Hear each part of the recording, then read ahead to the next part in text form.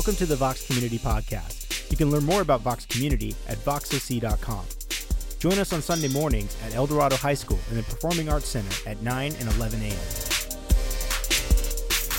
All right, let's go. Good morning. Hello, everybody. Hey, Phil. Good morning. How we doing? Okay. All right. It's mellow. It's hot. It's Father's Day. Who knows? I mean, so Mother's Day, so the joke in the church world is always that on Mother's Day, it's larger because moms are dragging the families to church. And on Father's Day, the joke is, what's Dad's going to say, let's get up early and worship Jesus, or he's going to say, let's go fishing. Or maybe you can do both. I don't know. But I just want to say, are there any dads in the house today who decided to show up and be a blessing to us? Any dads in the house? Anybody? Few of us? Well done, dads. As always, even like we talked about this on Mother's Day, as always, these are just mixed days. So my dad died in 2007, my stepfather died in 2009, my father-in-law died in 2010. It's like, so we just kind of celebrate Father's Day, but in kind of a vacuum. For others of us, we've got difficult relationships with our fathers. For others of us, we would desperately want to be a father, and God hasn't opened that door. So we want to do a little praying, because today is a day. If you've got much to celebrate today, awesome. Celebrate the heck out of this. And if you're here and it's kind of a tough day, we want to pray for you. I remember, I will never forget a conversation I had with a guy who was 50. And he came in and he didn't know it was Father's Day. And he almost left, but he knew that I call people out when they leave. And so he stayed, but after, he was just sobbing. He said, my dad never told me he loved me. 50 years old, and he was still living under the curse of not hearing that from his dad. And so I want to pray for those people. If you're celebrating today, awesome. Love it, enjoy it, barbecue the heck out of it. But for those of us that are a little tender today, I want to pray for that, and then we'll dive in. Great to see you guys. Hi, Mom. Happy Father's Day to you via your husband.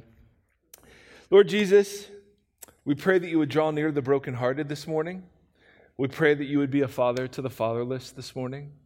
We pray for grace and healing and the breaking of generational sin for those who have been handed something that isn't beautiful and isn't good and isn't healthy. Just pray for courage for many to come, bring those things to you, to be healed, to be restored, so that whatever it was they were handed stops with them.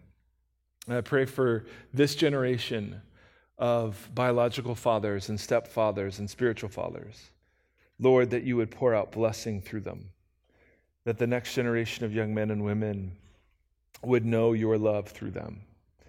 So to that end, we pray in the name of Jesus. Amen. Amen. Guys, welcome. You missed the prayer. I mean, if you're going to miss anything, that's the part you want to miss. I'm just going to say that right now. My name is Mike. We're thrilled you're here. This is a little church called Vox, which is Latin for voice. One of the things that we do is we love questions, and so you guys are ridiculous. I think we had 16 come in last week. 4 we tried to answer on Facebook, and we'll try to get through as many. I mean, I'm already running late, so they're going to yell at me, but let's try this. What's the purpose of the Vox t-shirts, guys? Right here. What's the purpose? I get that they're for the lead team, but it's become a secret society of sorts where shirt wearers will say hi or smile to each other while passing by others who aren't part of the team. Okay, Vox t-shirt people, you guys suck. 1 year in, it seems a bit elitist to me that the shirts are still being worn and somewhat polarizing to others. Frankly, I wish either the shirts were available to all or no one would wear them. Well, first of all, I am so sorry that they've been polarizing to you. The reason we've worn them is when we planned Vox out, we wanted to be a very hospitable church. And one of the elements of hospitality that we've always particularly enjoyed is what happens at the Apple Store. We think the Apple Store is this really interesting retail experience where you walk in and it's nothing but a wall of shirts, and those people are there to help and serve. And so that was the initial vision, was that you would come into a church and you'd be confronted with a bunch of Vox wearers who were not there to just be in a secret club, but were there to actually be available, particularly because we were new, to help and to serve. And we felt like we wanted to identify them so that if you had questions about children's ministry, if you had questions about where to go, what to do, because we weren't going to do a lot of announcements, we weren't going to do a lot of maps, we were just going to kind of try to build this thing organically and relationally, and so we figured the Vox t-shirts would be helpful in identifying the people who would be helpful. As it can happen, because really this is the only way to kind of get involved in Sunday morning is to serve on a Vox team, and when you serve on a Vox team, you get a Vox shirt. You get to know each other because they go through a whole bunch of training. So they have 3 Wednesday night dinners at our place where they find out about us, we interview them, we train them. So there are groups that kind of form out of that where they're going to know each other better than they know some of you. But the goal is not for it to be an elitist society. The goal is that you would, particularly new people, would be able to walk in and know, all right, who are the people I can talk to figure out what the heck is going on? Question 2. I've attended about 6 weeks now and listened to both podcasts since the beginning. I think Safe to Belong is reassuring, but walking in by myself, the belong part seems to be missing. Man, we suck. It feels more like Safe to Attend, but that doesn't have the same ring. Dang. All right, next. The weekly service absolutely is a blessing to me, but since my divorce, I'm getting questions from my kids as they grow up. This crazy culture has put me in deconstruct mode. My friends at other churches aren't in this limbo. With all these questions, the need to dialogue with others in the same lost space, do I have to wait until table fellowships start in the fall? Great question. No, you don't. We're going to do a couple of things over the summer that I think will be helpful in connecting. Those things are in the works and coming quickly. We have 2 community pastors that are going to launch something that helps people connect outside of here. We're going to do personal tables over the summer. But I get it. We're not a church that has this big menu of options for you to connect. So we get people who come in and say, hey, we love this, but where's the men's Bible study? Where's the women's tea? Where's like the youth group? And we keep going, man, there are great churches for all of those things. We're trying to do something a little bit different. So I totally get that. We don't want you, though, just to be safe to attend. We actually want you to get connected. There's some things in the works that will help. Next, talk to a person in a Vox shirt. And they'll like, oh, here we go. Here's a nice one. Thank you. A wonderful service for a religious misfit looking for community and learning to be real in Jesus. All right, well, you're welcome. I'm glad that's helpful.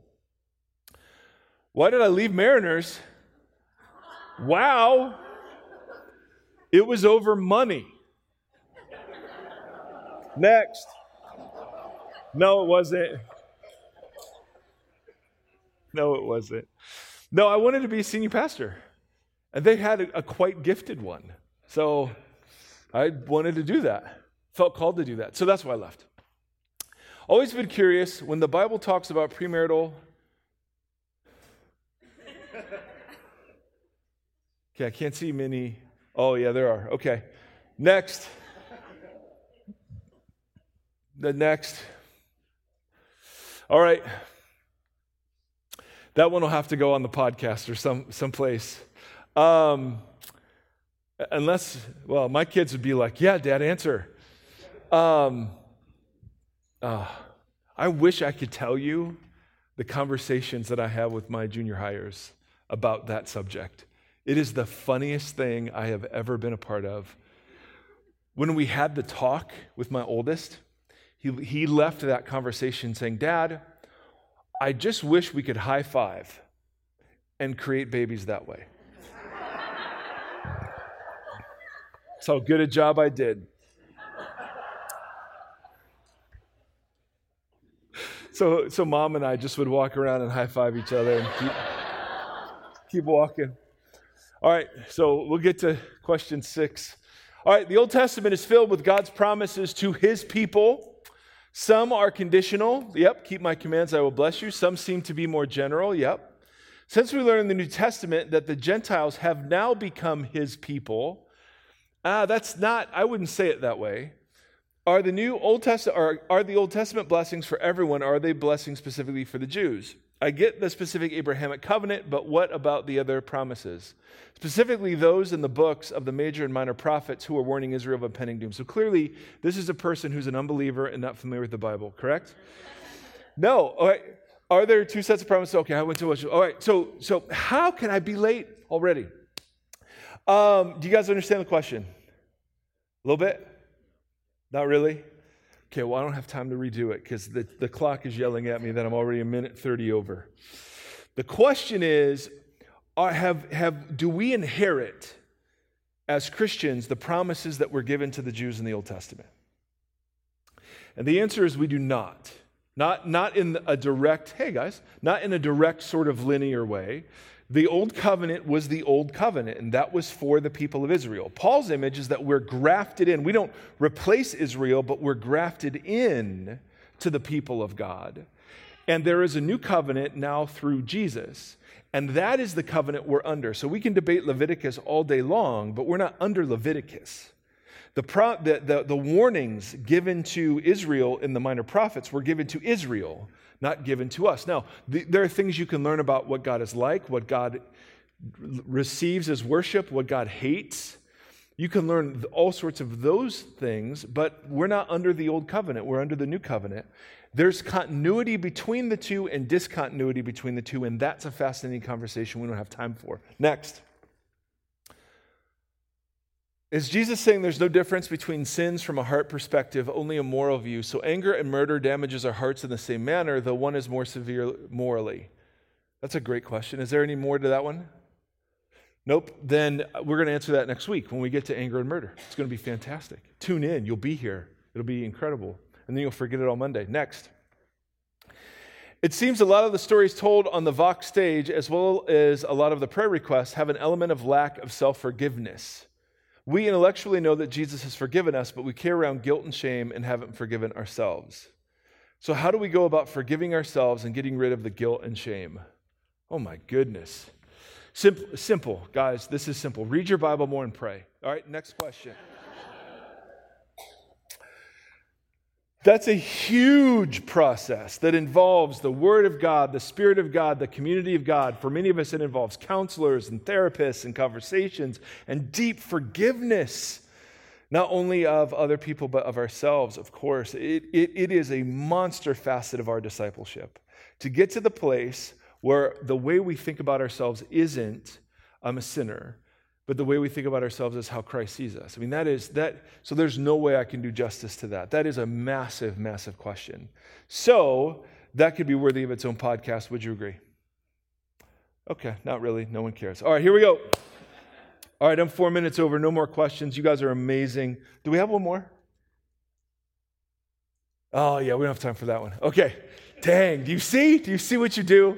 I mean, we could literally take entire hours and just go over this stuff. It's so good, and you guys, and it keeps getting deeper and deeper and deeper. So we're trying to do our best. The problem is every time we do one of these services, there's more that you guys want to know about. So it's tough. All right, so anyway, I'm in a great mood. Clearly you are not, but we will today study a bit of the Bible together. Let's go to Matthew. Let's go to Matthew chapter 5, verse 17.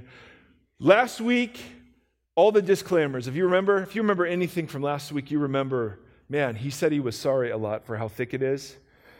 That applies to this week too.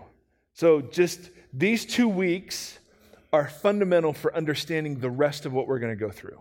So I know this will help you find a mate. This will help you be richer and healthier and happier.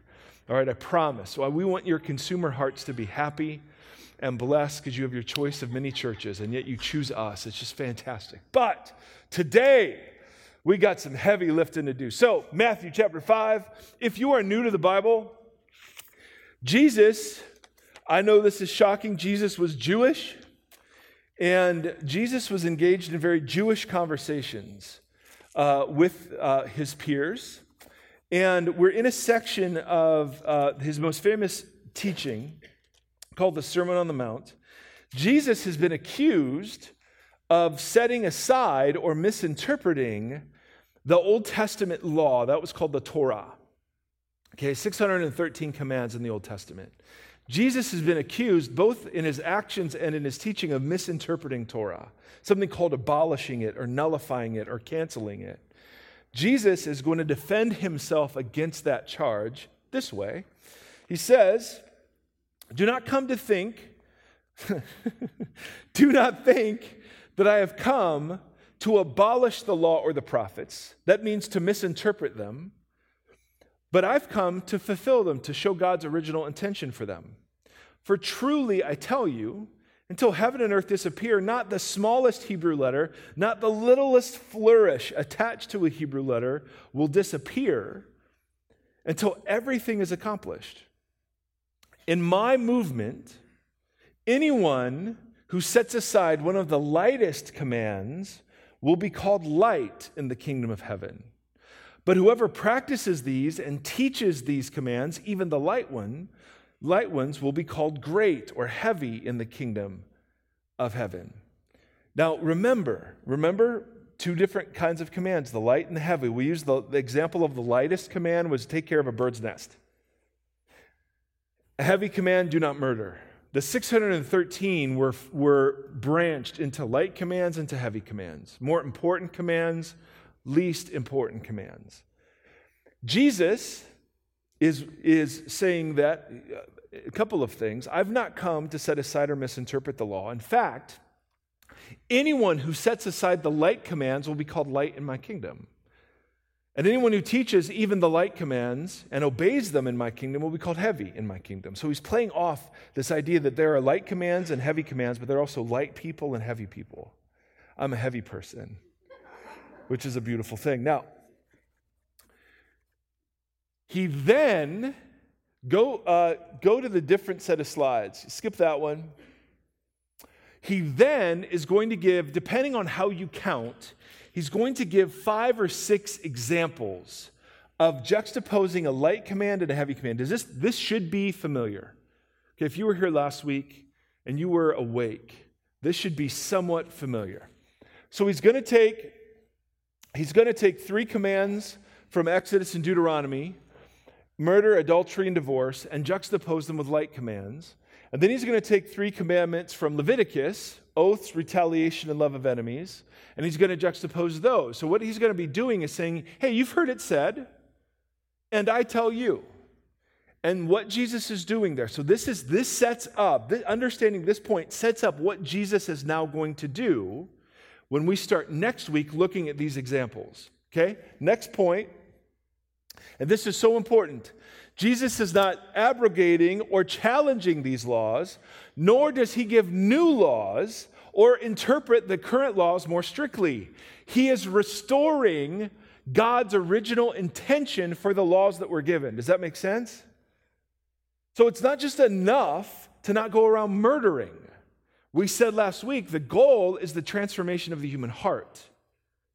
Right? So what Jesus is going to do is going to take commands that deal with the external you and juxtapose them with commands that deal with the internal you and say that those internal ones are just as important as the external ones. So the goal is the transformation of that. It's not just enough that you go around not murdering. Let's deal with hatred and contempt. It's not just enough going around not committing adultery. Let's deal with lust.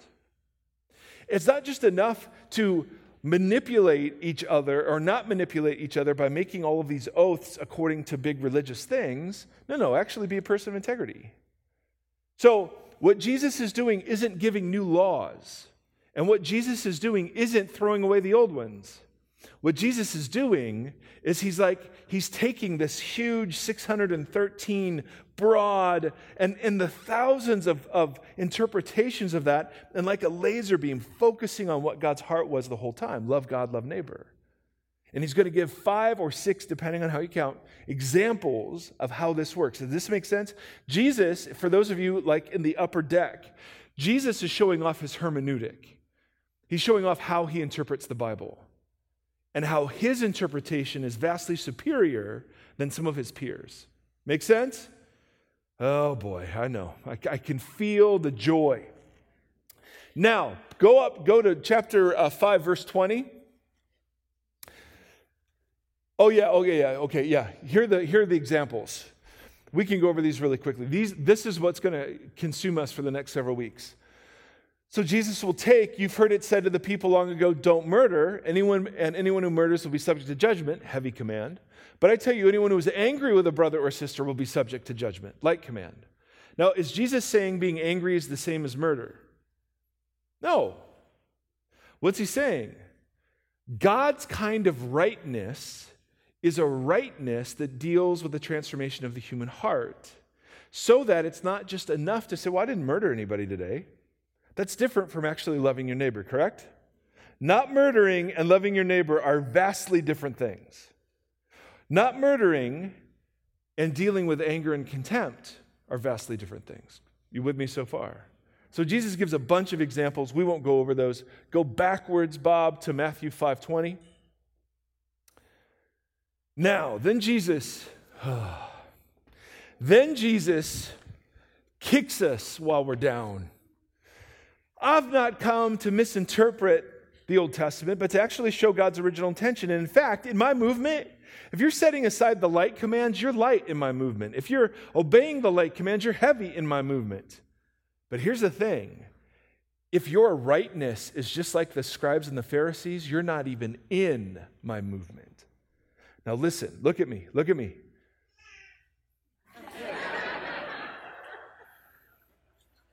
I agree. This is so important. Look at me. The scribes and the Pharisees were the evangelicals of the day. Okay, these were the people most like us. They were zealous to please God. They were zealous for holiness. They were zealous for conversion growth. They were zealous for the text. They were zealous for the synagogue. It's like if I were to say, hey, unless your serving the poor surpasses that of Mother Teresa, you'll never enter the kingdom. Unless you win more people to Jesus than Billy Graham, you'll never enter the kingdom. You'd be like, well, okay, then I'm not in the kingdom, evidently, because there's no stinking way. The Pharisees and the scribes were considered the most righteous, the strictest. And Jesus says, unless your rightness, your righteousness, surpasses that of the Pharisees and the scribes, you'll never enter the kingdom. Oh my goodness. So he's not just defended himself, he's now attacked those guys. Now look, this is where it gets thick and heavy. Okay? Everything hinges, it'll get practical too, everything hinges on how you understand this word righteousness. Righteousness is a biblical concept that can mean like so many different things. One thing righteousness can mean is covenantal behavior. So it can mean right acting towards God in response to what God has done. So obedience to the 613 commands was what God expected in response to his grace. So adherence to those commands was called rightness or righteousness. Righteousness can also describe God's action in saving and delivering. God was righteous when he acted against Egypt. God was righteous when he acted to save Israel. Okay? Or, and this is where it gets funky, righteousness had a very narrow definition in Jesus' day that just meant being kind to the poor. Okay?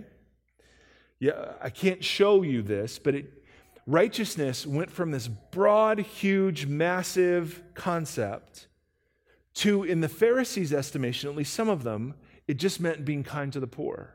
In fact, the Pharisees said, if you want to know what it means to be righteous, simple.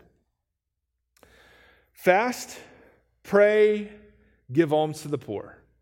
Those were the three most important parts of being righteous in the Pharisees' eyes. Are you with me on this? In fact, giving alms to the poor became synonymous with being righteous. All right? Are you with me? Why does this matter? Okay. Put up Matthew chapter 6, verse 1. After Jesus gives these examples, Jesus attacks the Pharisees. Beautiful. Okay, so we think this is just a jumble of Jesus' teaching, but actually, he's systematically deconstructing the whole Pharisee agenda. Be careful not to practice your what? The same word. So he says, unless your righteousness surpasses that of the scribes and Pharisees, you will not enter my kingdom. He then goes jabbing about light and heavy commands, and then he comes back. Be careful not to practice your righteousness in front of others in order to be seen by them. It's not wrong to be seen being righteous. It's wrong doing righteousness in order to be seen. See the difference?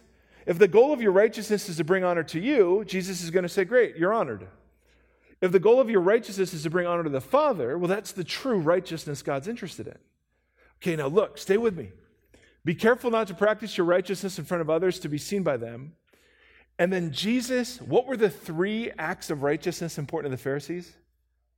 Fasting, prayer, and giving money to the poor. So what's Jesus going to deal with now? Fasting, prayer, and giving money to the poor. And in each illustration, he's going to use the word hypocrite to describe the practices of the scribes and the Pharisees. Okay, so next. So first illustration, when you give to the needy, do not announce it with trumpets, as the hypocrites do, in the synagogues and on the streets to be received by others. Truly, I tell you, they've received their reward in full. Now, a couple of definitions. Nope, go back. The word hypocrite, we've talked about before, right? What do people hate most about the church? The hypocrites. What do we mean by hypocrites? Well, Jesus is borrowing, until Jesus got a hold of it, this was not a bad word. To be a hypocrite just meant to be a stage actor.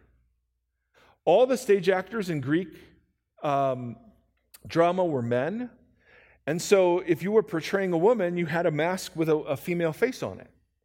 Or if you were happy, you wouldn't act happy, you'd have a mask that was happy. Or a mask that was sad. It was a mask wearer. That's what a hypocrite was. Until Jesus got a hold of it, it wasn't it was just an actor. You'd give Emmys and Tonys and Oscars to these people. But for Jesus, a hypocrite means there's a duality between the mask and the real face, correct? Right? We all know what this means. But then he says, truly I tell you, they've received their reward in full. In other words, whatever honor would be credited them for doing their act of righteousness is built into the honor they receive from others, because that's all they're interested in. In other words, there's no remainder left over for God to bless them. Next. But when you give to the needy, so again, it's almsgiving, right? Righteousness. Do not let your left hand know what your right hand is doing, so that your giving may be in secret. So that's why we're gonna have people buy chairs in here. We're gonna engrave your name on them. This chair was no, but we do that all the time, don't we? Right? If you give a large endowment to a university, we do this all the time. Jesus says, do it in secret, then your Father who sees what is done in secret will reward you. So if it's the honor of people you want, great, you got it. But you get nothing from God. If it's the honor of God you're interested in, well, now we're talking about something. Next example, and we'll go through this line by line when we get there. When you pray, do not be like the hypocrites. Again, that word. For they love to pray standing in the synagogues and on the street corners. Why? To be seen by other people. Truly, I tell you, they've received their reward in full. Next. But when you pray, go into your room, close the door, pray to your Father who is unseen, then your Father who sees what is done in secret will reward you. Do you see the theme here? Next. And third example. Fasting, praying, almsgiving. Well, here's fasting. When you fast, do not look somber. See, I have an easy one with this, because I just don't fast.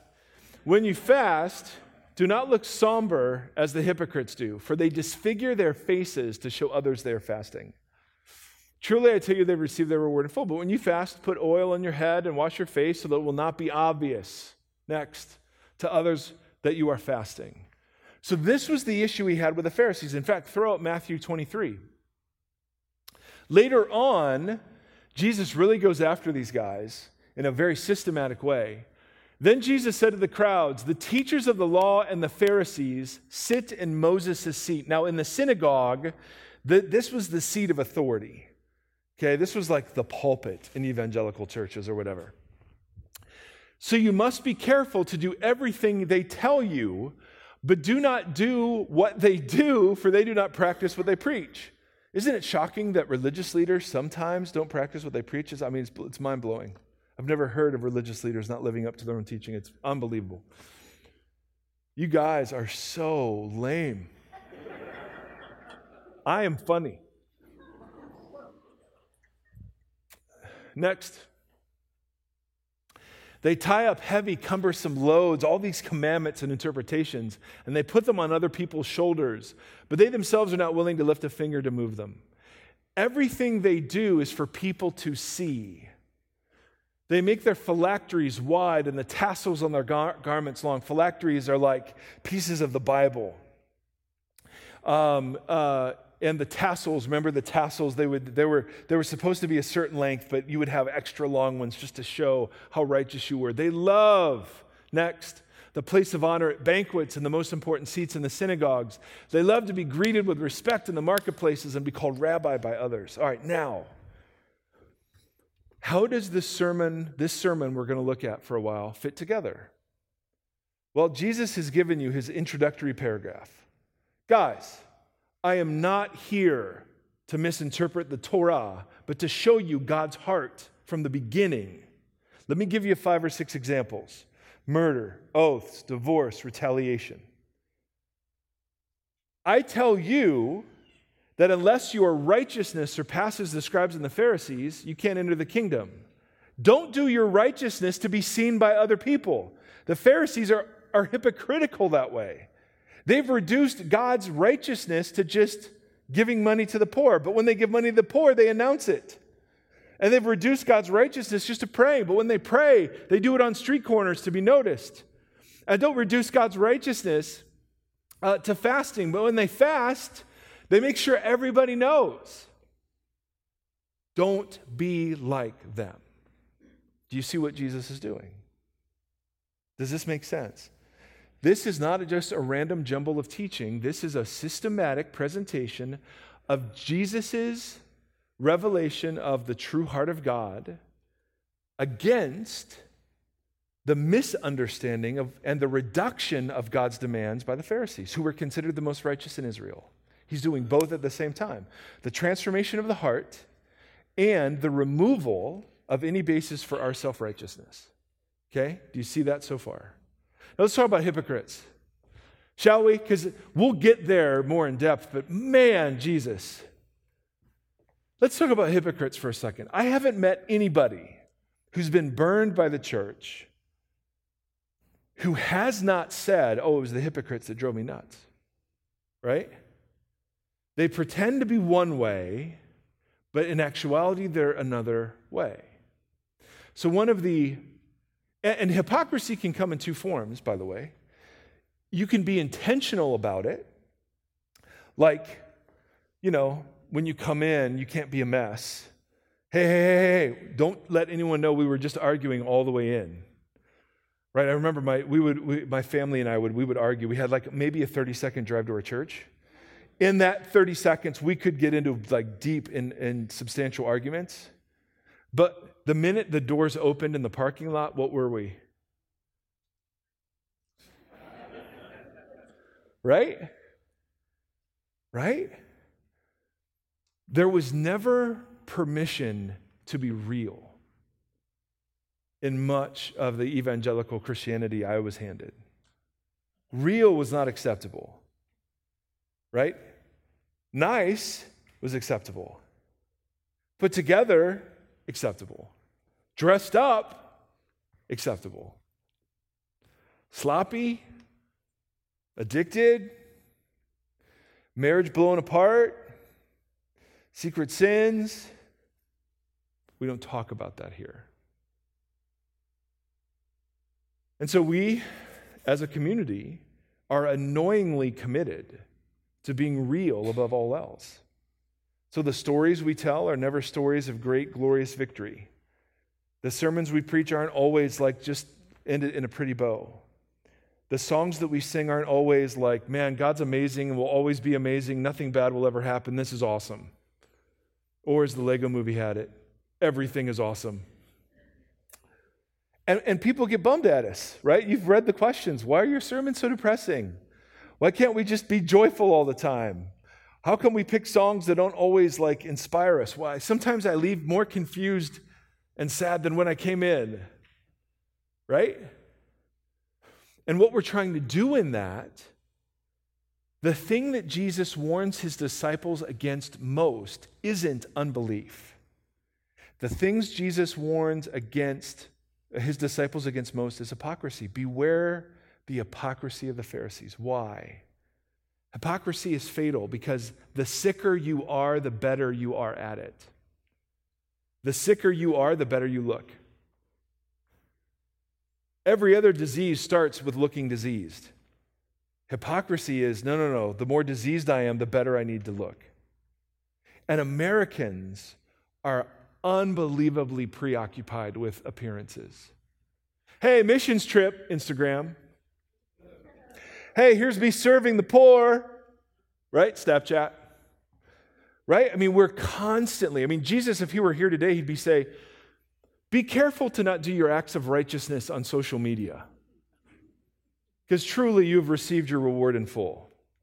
If it's likes that you're after, then likes you shall get. But when you are serving the poor, leave your phone at home, and your Father who sees what is done in secret will reward you. When you're praying, don't care about how you sound. Don't be embarrassed about whether or not you're eloquent, because God knows what's happening in your heart. When you're worshiping, don't worry about what's happening around you or whether or not people are judging you. Who cares? If you're doing it for them, then their approval is all that you'll get. So much of even the way we practice our faith together is based on social approval and appearance. And in church contexts or in gathering contexts, it's usually very regulated, right? I remember the day in my very conservative church, somebody raised their hand in the middle of a worship song. Every 200 heads all turned at once. We talked about it as we were driving home. The charismatics were invading our church. And the elders then met with that person. Right?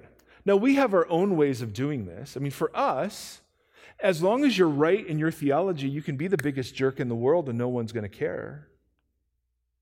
As long as being right is far more important than being Christ-like in the way we do Christianity. And I think Jesus would just simply call us, if your theology mask is right and your heart, Paul says it so clearly, right? You can have all knowledge, but if you don't have love, you got nothing. So, what's Jesus going after? Well, he's going after the thing that plagues all of us. The fact that as we do our faith, we're conditioned so dramatically, even in the Christian community, to observe social cues, that very rarely are we real. And so, the stories we tell, the sermons we do, the songs that we choose, we're just trying to acknowledge, because it seems like to follow Jesus for a lifetime, step number 1, decide to follow him for a lifetime. And see how beautiful he is. Step number 2, be real about how not good you are at doing that.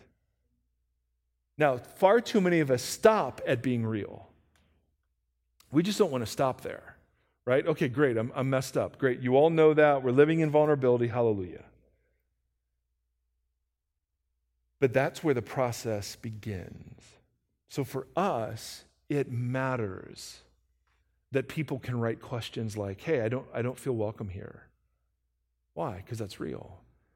It matters that people can ask about sexuality. It matters that people can say, well, I really don't like this. It matters because we had a meeting with some of our table fellowship leaders, and we said, okay, what's one thing you would change about Vox? What's one thing you don't like? What are things you hear about what other people don't like about our community?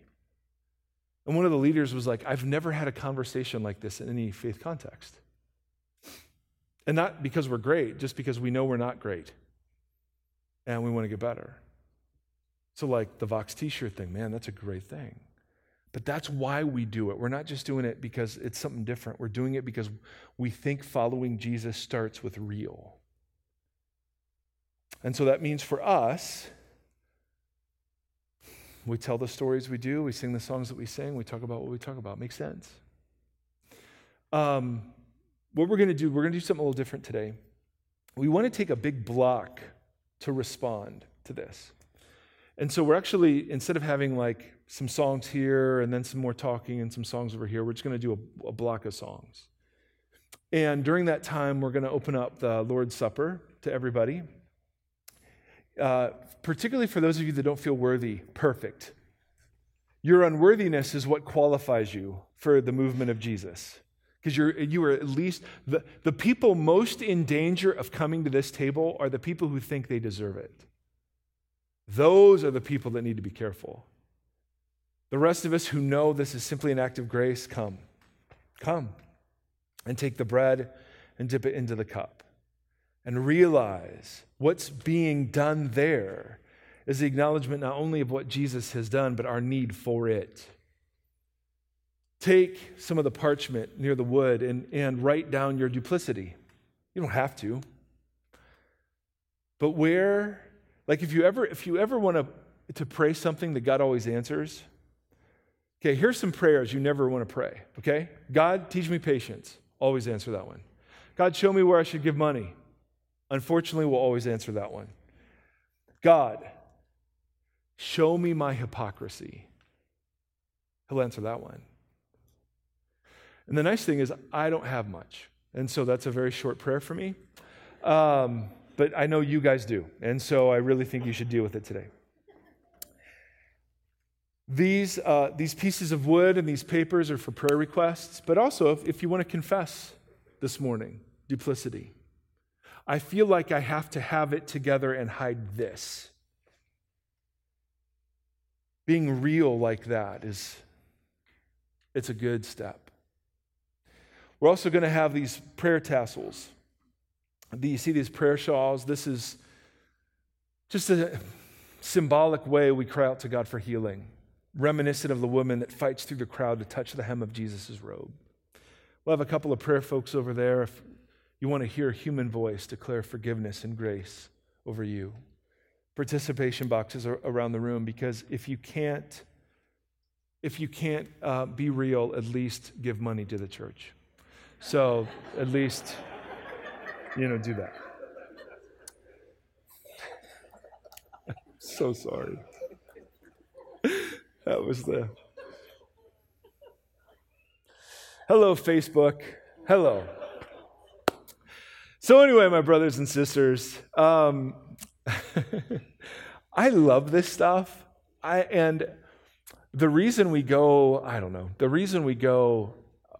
I want to take it so seriously, even though it's hard and thick sometimes, is I think we've settled for a Pharisee version of Christianity. And I don't just mean legalism. I just mean superficial. I just mean shallow. I just mean we're content with being right, and we think that's all there is to it. There's so much more.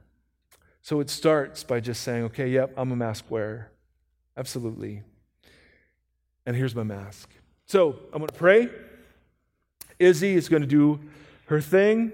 We're going to take 4 or 5 songs to do this. So as always, stand, sit, walk, tables open. And then we're going to close with a story because we have a huge value of real, authentic stories. All right? Sound good? Sure. Like you guys get a vote. Lord Jesus, the times when you've shown the light of truth into my heart have been terrifying and wonderful all at the same time. Terrifying in the sense that I see glimpses of how deep the darkness goes and how much I want to hide and cover up my neediness, my anger, my control, my pride, my whatever. But it's also incredible because as I'm learning, the grace is for that guy. The salvation is for that part of me, not just the part that acts, but the part that's real and true. And you want to transform that and love me out of that into a future that's far different and better. And so, Lord Jesus, my prayer for my brothers and sisters is that you would give us courage to shed masks, to not just stay in real, but to work out Jesus following in real.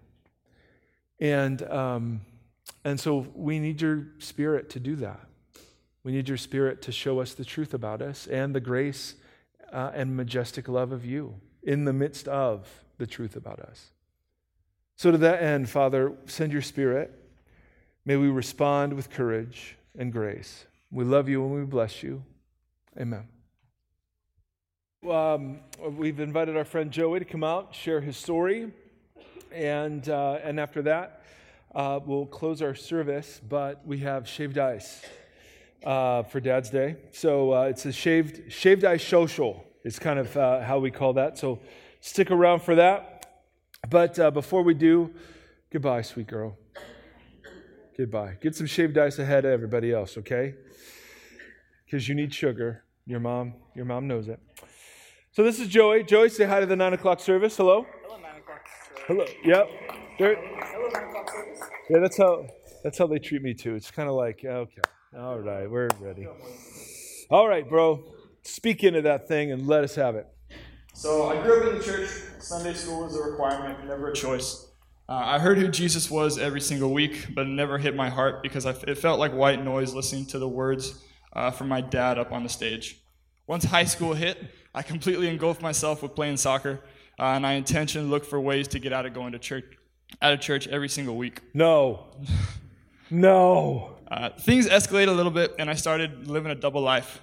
I was one person around my high school where all the teachers knew my family because I was the 8th one to go through the high school. Right? So I was one person around that high school, and then I was a different person when it comes to the weekends with my soccer friends who were from a different complete city. With this group of friends in high school, I started drinking, smoking, and I sadly lost my virginity at a really young age. Something I wish I could always take back. But at the same time, I was able to go back to my clean-cut pastor-child image at my local high school. So Mike was just talking about in this message about hypocrites. I want you to know I fall into every single category of that word. So it's time to go to college. A few offers I had to play soccer fell through on me, but somehow Biola was still there, and that was an option for me to go through. So I thought, you know what, why not? I had 4 sisters go there. Why not just follow through in their footsteps too? I figured as soon as I would go there, as soon as I would go into college, it's going to be Biola, it's going to be a Bible college, so everything's going to magically fall into place, and my faith's going to be resurrected, and everything's going to be perfect. Well, I was sadly mistaken, and let me find where I'm at real quick. Cool. Okay, so when I got into Biola, I quickly fell back into the party scene just 2 weeks into school. Here I was at a Bible school 2 weeks into school at my first party. I learned a lesson that no matter where you go, no matter where, you can always find whatever you're searching for. You can find the good, you can find the bad, and wherever you're going. So I continued that party lifestyle my first entire semester of college, and then I finally had a mentor who loved me so deeply and challenged me so hard that it came to a point that it became clear to me that I didn't have any personal relationship with God. And I realized that if I died in that moment, he'd have a pretty strong case for sending me to hell. So I decided to make some intentional changes that summer. I went and worked up at Hume Lake Christian Camps. Anyone know where that's at? Absolutely. Cool, yeah. And so I totally left society, left my cell phone behind, and completely separated myself from the world. No contact with anyone off the mountain. That was the most life-changing summer I've ever had. It was the first time I started a real relationship with God. So my entire life, I've been trying to please others and seek the approval from others who were older than me, and never actually looking for the approval from the one who really mattered. Galatians 1:10 says, "For am I seeking the approval of man or of God? If I were still trying to please man, I would not be a servant of Christ." I wish I could stand here and tell you that I'm on fire for God all the time, but man, I still doubt. I still neglect people. I still don't have a life that constantly has God at the center of it. A life in community with God's a roller coaster. Let me tell you, it's ups and downs. For me, at least, it's ups and downs all the time, but always trying to move in the right direction. Maybe your life with God is similar to mine. I have such high moments of clarity where I know exactly who God is, and the next moment I'm doubting if he even exists. I have days where all I want to do is engulf myself in worship and study my Bible, but the next day I find it painstaking just to open up the Bible, and it's like I feel guilty just listening to the words on the radio. I wish all the words I read and I hear and I sing could stick to my heart and never peel off. I wish I could say it's easy to accept God's love when I know straight up, man, I don't deserve it. And I wish more than anything I loved impartially. I wish I never saw gender, I wish I never saw color, wish I never saw race, wish I never saw religion, wish I never saw any of that. I wish I could do it impartially, but man, I don't. I spent so much of my life trying to do the right thing in the world's eyes, and rarely do I ever sit down and ask God for guidance and submit myself to him. Under all these areas, I know I fall short. I know God loves me anyway. Not because I've read it, or I sing it, or I hear it, but because I've actually felt it. Let me tell you how. So recently, this might sound weird to some of you guys, but soccer has been the biggest ministry opportunity outlet for me. I know it's just a game where you run around and kick a ball, and especially for Americans, it doesn't mean much. But it's been the biggest ministry opportunity for me. In the past 3 years, the sport's taken me to 11 different countries, and I've been able to share the gospel in places where it's totally illegal and dangerous at the same time. I've been able to do this because the platform that the sport has given me to build relationships with people who don't speak the same language as me, don't look like me. Usually they're not ever the same religion as me, might not be the same gender as me, but we all run around and kick the same ball impartially with each other. So I want to share with you 2 recent stories that I had earlier this year. The first one was in Havana, Cuba. I was with 10 other Christian soccer guys from the U.S., and we were playing different teams from around different local cities on the island. So what we would do is we'd play the games, and then afterwards we would ask them if they wanted to come and listen to a story we had to tell. And they had no idea what we were going to talk about, but what we were going to do was share the gospel with them. But they were just going to come and hear what the Americans had to say, so we had some big crowds coming out to come hear what we were going to say. So someone would share the gospel with them, and after one of the games, a young boy came up to us who said he believed for the first time the words that Jesus was preaching. We noticed that he was sitting down. After that, we noticed he was sitting down, and he was actually hopping around, and we felt, there's got to be something wrong with this kid. And he said he had an injured leg. And I've never done this before, felt a need to, but I had this overwhelming, strong urge to lay hands and pray on him. So with my hand gripped on his leg and a group of other guys around me all praying out loud for God's healing, in a country where it was illegal for us to do it as foreigners, I physically felt movement in that little boy's leg during this prayer, movement in his leg. 2 minutes later, he was walking around and said he didn't have pain anymore. All I could say was, thank you, God, for that experience. For me specifically, something as simple as the sport of soccer, the stupid little sport of soccer, has given me a platform and opportunity to share the gospel. For you guys, it can be something totally different. It could be construction, it could be singing, it could be writing, it could be anything. Fasting. It could be fasting, it could be literally anything. I want to leave you with a quote from a famous soccer player named Ronaldinho. He had this really cool quote that said, some can sing, some can dance, some can write. God gave me the gift to play soccer, and I'm going to make the most of it. I'll make the most of it. So I want to challenge you today as you're taking off from here. He's giving gifts to all of us. For me, it's a little sport like soccer. For you, it could be something completely different. How can you use that gift to bless people around you? Because you might not think you can use it, just like I didn't think 4 years ago I could use soccer. But you can. God gives gifts to all of us, and there's a way you can bless others. And thank you. All right. Thank you, my friend. No, come here. Bring it in. Thank you so much, dude. Brothers and sisters, would you stand as we go? I think they make adult foosball, and I think I'd be very good at that. You just kind of stand there. Sorry, so many jokes. I love that just because, on the one hand, there's a sense in which the people that come up and share their stories, no matter what their story's about, it's a bit of their removing their mask. And so I always so applaud the courage of people who come up and share a bit of where they see the disparity between how they look and what they're like. But there's also something I think really important in there, that you don't have to get it together and be perfect before God can use you. Because there's a sense in which I think some people fall into the, yep, I'm real, yep, I'm a mess, and I got to get that fixed first. And we just want to say, no, it's part of the realness that God can use too. And so I want to send you with that sort of thought. We always do kind of a benediction, but I want to pray something different over you. Again, there's shaved ice, and it's a social. Okay, so get some shaved ice social as you go. But I want to pray a blessing over you first. God, I pray in the name of the Lord Jesus for my brothers and sisters here, some of whom are deeply in pain and who are deeply a mess and who are deeply in need of your touch and your rescue.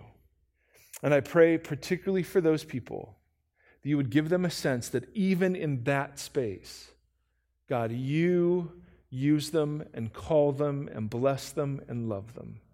And God, it's not our strength that draws people to us, but our weakness. It's not our beauty that makes us compelling, but our ugliness.